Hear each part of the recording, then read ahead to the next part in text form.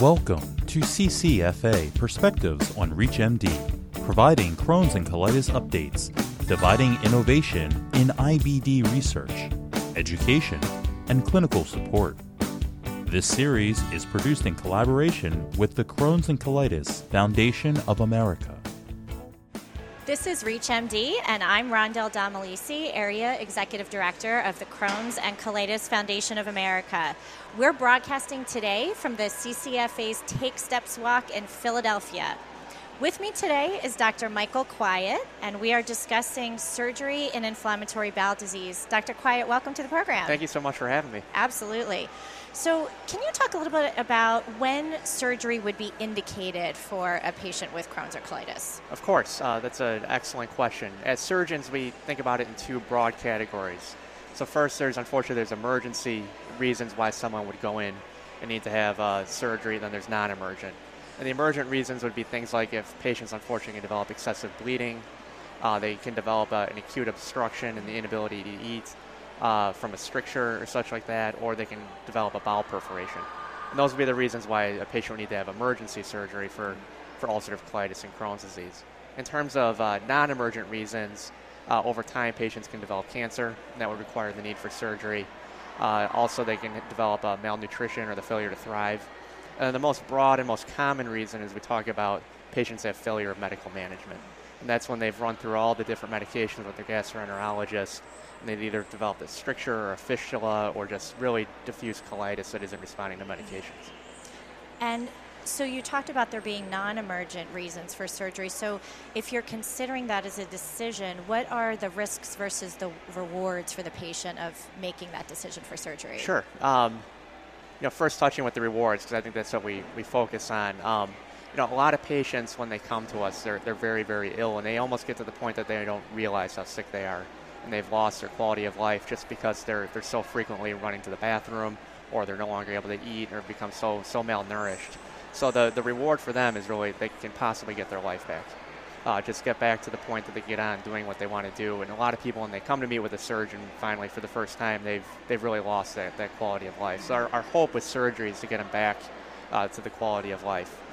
In terms of the risks, for ulcerative colitis, one of the advantages with surgery, we can cure the intestinal portion of the disease. By removing the entire colon and the rectum, those patients can be cured with surgery.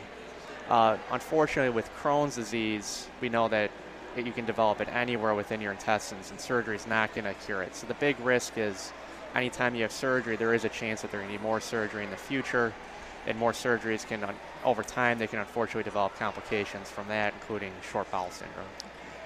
Can you talk a little bit about the latest advancements in surgery for IBD?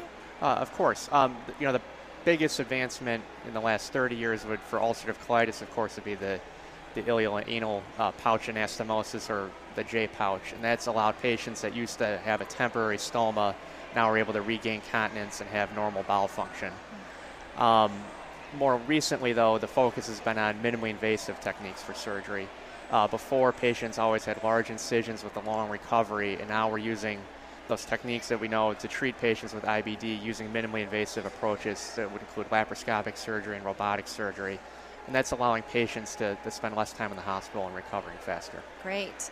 If you're just joining us, this is ReachMD, and I'm Rondell Domalisi from the Crohn's and Colitis Foundation of America, here with Dr. Michael Quiet, a colorectal surgeon from Cooper University Healthcare. So how can doctors and surgeons best educate and support patients pre- and post-surgery? I think one of the best things that patients can do is that they should work with a team of both surgeons and gastroenterologists earlier on in their disease.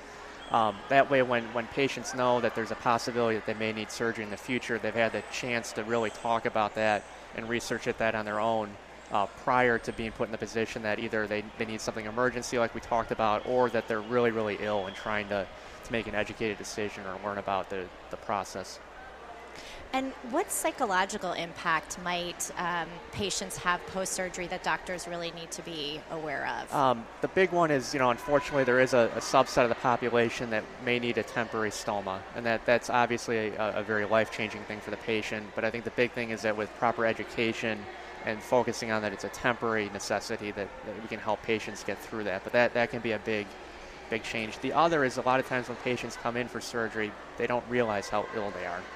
And they're severely fatigued or malnourished or anemic. And they come into the surgery in very poor form, and it takes a long time sometimes for them to recover, and kind of they don't make that process overnight. It can take weeks to months to really get back to their normal health. Can you talk a little bit about the resources that the Crohn's and Colitis Foundation provides that may help with that pre and post education and support? Of course. Of all the patients I work with, the ulcerative colitis and Crohn's patients tend to be the most educated in terms of knowledge of their disease process and the treatment options out there. Unfortunately, it's a chronic disease, so that they use the medical field quite a bit throughout their life and throughout their disease process. But with the education available online through the website and the support groups available, they tend to know a lot coming into the office and are ready to discuss about different medications or surgery when they come see me for the first time. Terrific. What haven't I asked you, Dr. Quiet, that you think it would be important for the listeners to know about surgery and IBD? I think the big thing to focus on is that a lot of people a lot of patients with Crohn's or IBD are very reluctant to have surgery, and they see that as a failure or that there's been a problem with what they've been doing in terms of their diet or their medications. And unfortunately, sometimes the disease is just severe, and that's what it comes to is the surgery. But the focus should be on that our goal is to get them back to enjoying their life and getting back to being healthy again. Terrific. Thank you so much for thank you joining for us today. This is ReachMD, and I am Rondell Domalisi, Area Executive Director for the Crohn's and Colitis Foundation of America. To download this podcast and others in this series, please visit ReachMD.com or download the ReachMD app.